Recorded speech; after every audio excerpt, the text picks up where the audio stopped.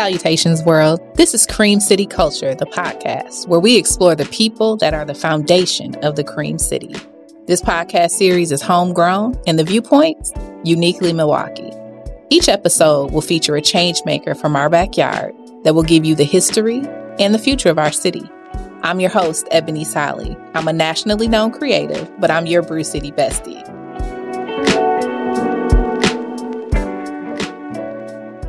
I'm so excited to be able to host Cream City Culture, which is really about having real conversations, real culture. And this is something that is exclusively Milwaukee.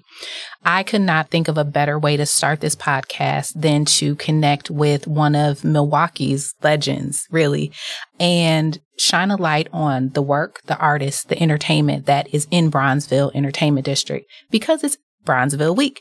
So I present to you Mutope Johnson. Welcome to the podcast. Thanks for joining us today. Hey, Ebony, how you doing?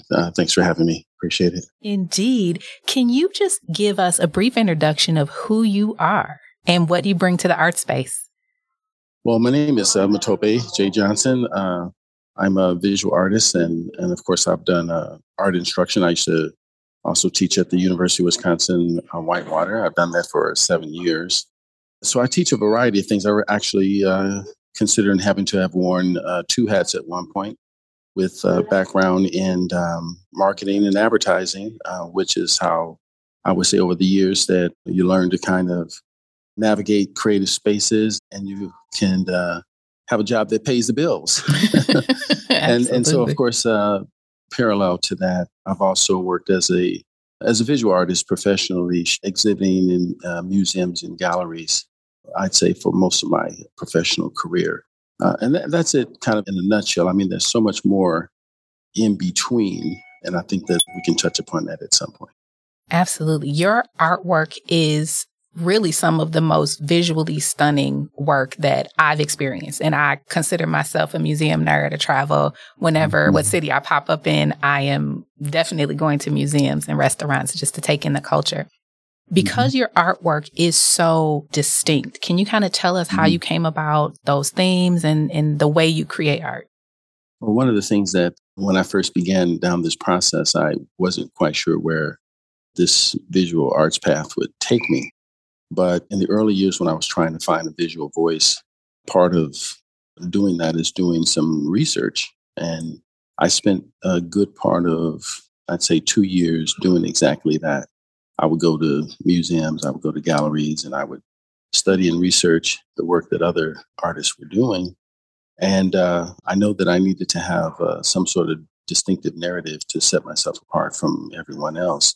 And so it started off that I was doing these what I considered chronological portraits of people experimenting with different pigment tones and colors, but also themes that specifically were related to African American history.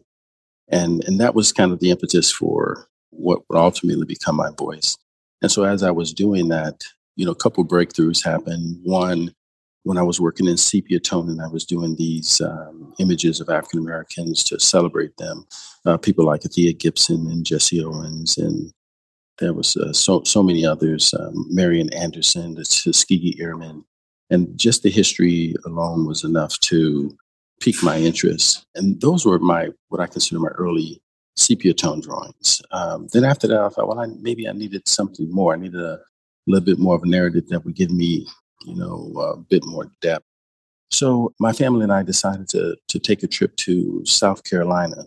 And I was still kind of playing around with different pigment tones of my paintings. And we went to South Carolina, and my wife came to me and said, well, let's go to this plantation, to, give the kids some background and for ourselves learn to see, what the South had to offer. There was a historic plantation called it was the Magnolia Plantation. And I kind of turned to my wife. I was like, well, I really didn't come all the way to the South to go back on the plantation. Right. And so, one thing led to the next. And of course, I agreed. I thought, okay, for educational purposes, it'd be good for the wife and kids and myself. And lo and behold, when I got there, I realized that On this plantation, it was famously known for three different crops. And rice was one, indigo was another one.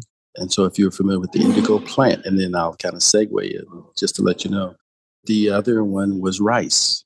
And so with those three crops, the one that really piqued my interest the most was indigo, because I had been playing around with the color blue, the pigment blue. And that was how it started. And so once I realized how much of a strength there was in the pigment indigo, just the ancient history of it leading up to where we are in our understanding of the color blue. And then that really triggered everything. After that, it was just the history of the blues, and then how it really kind of indicated to me so many other stories. And so it opened up this treasure trove of diving into stories with referencing the color blue. And so that gave me my very beginning to be able to create narratives that would give me a long history of being able to tell stories about our people in a way that was connected to a color that people around the world are familiar with. And then there's so much more. And those sort of weaved its way into how I contemporize those stories for today. And I'll tell you, when I first, I remember the very first pieces that I had seen from you with this indigo, It was where we first connected, which was for a local publication here. I was working in graphics. You were our creative director. And I remember opening one of your pieces and just going, this is beautiful. Like, the work is beautiful. Yeah. These people are beautiful, and these Black people are beautiful. So you were able to introduce art in a way that we had seen kind of these people before, but never in this light. And speaking of that, when we think about Bronzeville, it's one of those places in Milwaukee where we drive through it, we've seen it, but there's a resurgence that's coming, and it's allowing us to look at Bronzeville in a different light. So can you just kind of talk about your nod to some of the entertainment artists, musical artists that have come through Bronzeville that you've allowed us to look at in a different light? Well, one of the things I'd like to share is the fact that I was, of course, born and raised in Bronzeville. And of course, I would be dating myself, but I was present in Bronzeville when Bronzeville was basically in its heyday. So when we think about the 50s and 60s, that was pretty much what my life was. And so in terms of being a character witness of Bronzeville, it really gave me the firsthand witness knowledge of what it was like to play in the streets, to hear the stories, to know the neighbors, to know the stores, to know, what it was like to live and breathe the air in Bronzeville. And so, of course, that became so much more information for me later on when I spent time in grad school, really trying to write the history of Bronzeville through my thesis. And so the thesis turned into a visual arts presentation for my final exhibition. And so all of that really led up to my experiences. And so when you think about some of the work that you might see of mine that is focused on Bronzeville, it primarily chronicles, just as you mentioned, artists who may have performed there. Billie Holiday, Cab Calloway, Louis Armstrong. And those individuals, of course, would travel to Milwaukee, sometimes by train, sometimes by bus. And they couldn't stay downtown, so they would stay in homes in Bronzeville. And so it just so happened that a dear friend of mine, who also was a gallery owner, owned a home and a gallery in Bronzeville called the Greer Oaks Gallery. And Calvin Greer was one of those brothers that actually allowed artists to come and show in his place. And we shared that with the public. And the very house that Calvin lived in became known as the Palmer House Hotel. And that's where a lot of those musicians lived and stayed. And so Calvin got to know all the artists in town. And so many of us were, I'd say, commissioned by Calvin to actually do images of those individuals who would have stayed there. And so we literally took panels that were the same size panels that he had in the ceiling. And then we did images of those artists and performers. And then Calvin actually installed them in the ceiling. So we refer to it as the Black 16 Chapel of Bronzeville. I And absolutely so, love that. yeah. Yeah. So with those stories, of course, with the visitation of what I consider entertainment dignitaries like, Billie Holiday and the like, those became those stories that stuck with me. And so what I began to do is introduce others. It's like Satin Doll, and man, there's just so many others that I focus on. But the idea is to reintroduce them to a generation who might be unfamiliar with, because keep in mind, a lot of the history of Bronzeville was not, highly documented the way that many of us would like. And we are now exploring some of the new authors and some of the new profiles on the Bronzeville the way it was. And as we use that as a launching pad to enter into the 21st century Bronzeville, we get a chance to reintroduce themes that are related to Bronzeville transformation, and I currently am doing that. So, in fact, a show of mine just that I share actually opened up at the Jazz Gallery on Center Street. So, if you go to the Jazz Gallery Center for the Arts, you'll see that Della Wells, Evelyn Patricia Terry, Munir Buhardin, and myself are featured in an exhibition that is currently up and running until, I believe, August 19th, if I'm not mistaken. And you'll get a chance to see some of my work there. And that is part of my Bronzeville series. I love that. We'll make sure we get a link plugged into the podcast for that show so listeners can connect with that. One thing you brought up was this art is a tool. And I think it's a beautiful sentiment in the way that we just promoted Bronzeville Week this year. So Bronzeville Week 2022 was promoted with one of your beautiful images. And I said to myself as it came across my desk, I'm like, oh, we can utilize this graphic. It's amazingly beautiful, but I know that there's a story behind it because you are one of those artists that thinks deeply, feels deeply, and then puts that onto canvas. So I was so excited to learn the story behind the graphic. So can you just share a little bit about where that came from? Yeah, that image that I'm thankful and grateful that you were able to really take it and transform it into a useful communication devices. Let me put it that way. That image is of Frank Morgan. And Frank Morgan is, of course, a famous jazz musician who lived in Milwaukee. But Frank Morgan is also internationally known. He is the cousin of Manty Ellis, who is another famously known guitarist who happened to be a Milwaukee-based musician. And as the story goes, I used to frequent the jazz clubs to do my research for my paintings, and I always tried to find a very different way of depicting those individuals. And so with this one day, I ended up getting a call from a local jazz club owner who knew that I loved jazz, and I had frequented the club to take reference pictures. And she called me and said, "Hey, Frank Morgan is coming in to do a jam session with the guys. That you want to come in? It's just going to be us, and there are no other customers, and it's an opportunity to just kind of spend some time with him. And I know that you love jazz, so would you mind coming over?" And of course, I jumped at the chance. Went over, and I'm sitting down with the jazz owner.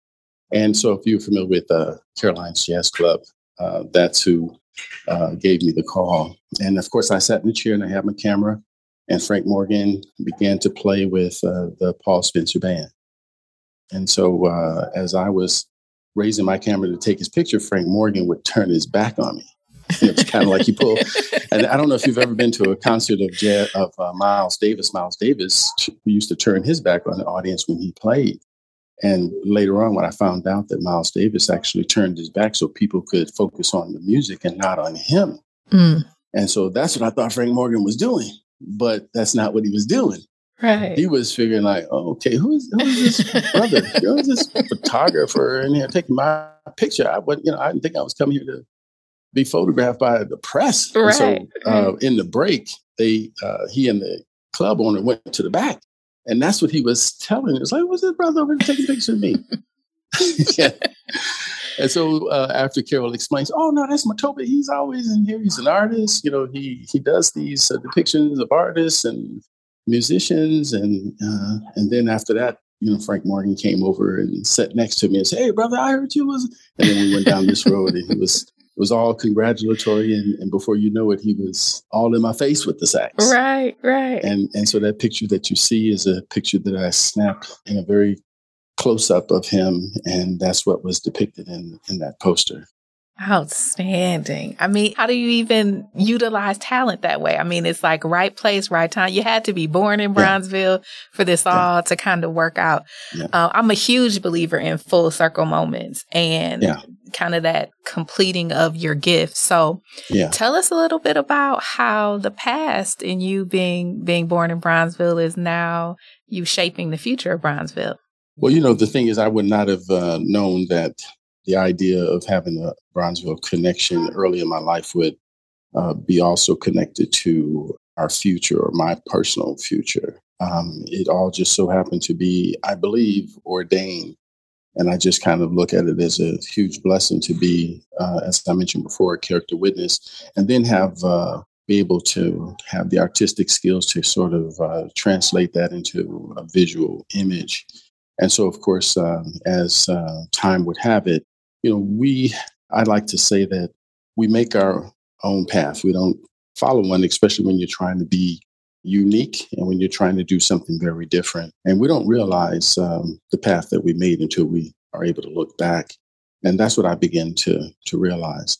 But as I continue to do the work and continue to carve the path forward, this 21st century Bronzeville that we speak of was really ushered in through the efforts of our alderwoman, Malele Coggs, and a number of other what I consider city partners and collaborators in when you see Bronzeville become the future hub of arts and culture in Milwaukee. And so that led to an invitation that I received from Della Wells with some interested parties, patrons, and supporters of the arts came forth and wanted to create an African-American museum dedicated to African-American art with a huge focus on the African diaspora and African-American history.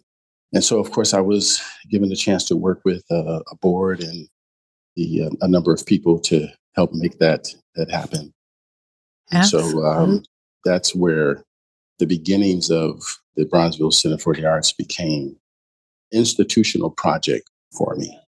And so now I am currently working as the marketing, community engagement, and program manager for Bronzeville Center for the Arts. So we will have a world-renowned, I mean, it's one thing to enjoy museums, in your city, but it's another thing to be excited to share with friends and family that come and visit you in the city. Like, look, this is something that Milwaukee has made and something that Milwaukee will care for. So give us the details. When does it open? How can we support? What can we do right now to move the project forward?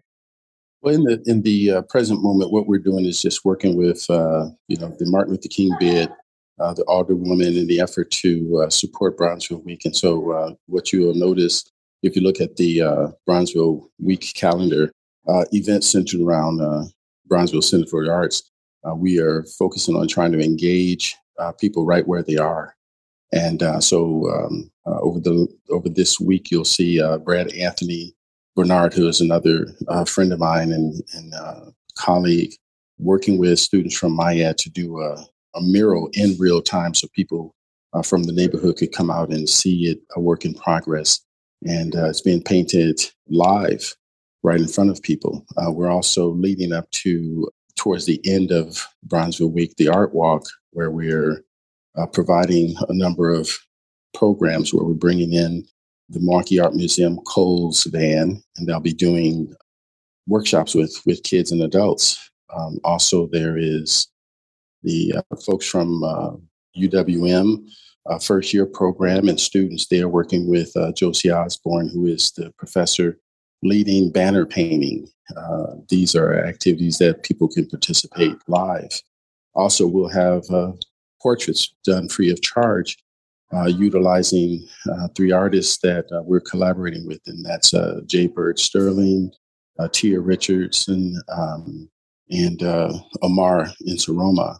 They'll be doing portraits free on a first come, first served basis. And then also we put together a tote bag that's got many things inside that tote bag. The tote bag has art adorning it, and that art was created by Della Wells. And inside that tote bag, there's all kinds of goodies. And there's a long list of sponsors who, if you look at the tote bag on the back, that are also supporters of Bronzeville Center for the Arts. And so we're doing all of that without having walls. So as we are moving forward, we're looking to at some point in the coming year to actually break ground and have a brick and mortar facility where we'll able to open up the doors and share activities with the public in the near future. So maybe sometime this time next year, we might actually have that initial planning gallery and planning office and gallery ready to be shared. Yeah. So that's about where we are without having to get into too many details. I'll make sure I save my coin for my lifetime membership pass that I'll be needing to buy once that goes live. So we appreciate everything that you're doing. My last question is this. Yes. When the history books are written 100 years from now, how do you want people to remember Mutope Johnson?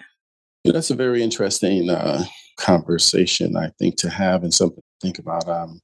I'm really humbly grateful to be able to do what I'm doing. So I have to, really give all the glory to God in terms of what may be said and what could be written. And the only thing that I could say is that perhaps someone someday might be able to say that here was a young man that lived his life utilizing the art as a creative vehicle to do some good. I take that. I appreciate that. And I'm positive history will write amazing things about you. So thank you for being a standard bearer, a legacy creator, and giving the people of Milwaukee something positive to look forward to. I appreciate you so much, Ebony. Thank you so much. Thank you for listening to this episode of Cream City Culture. Stay in the loop on all things Cream City Culture by following us on Instagram. Find info from our episodes in the show notes. Support Cream City Culture, the podcast, by subscribing or dropping a note at hello@creamcityculture.com. This podcast is for the culture, the Cream City culture.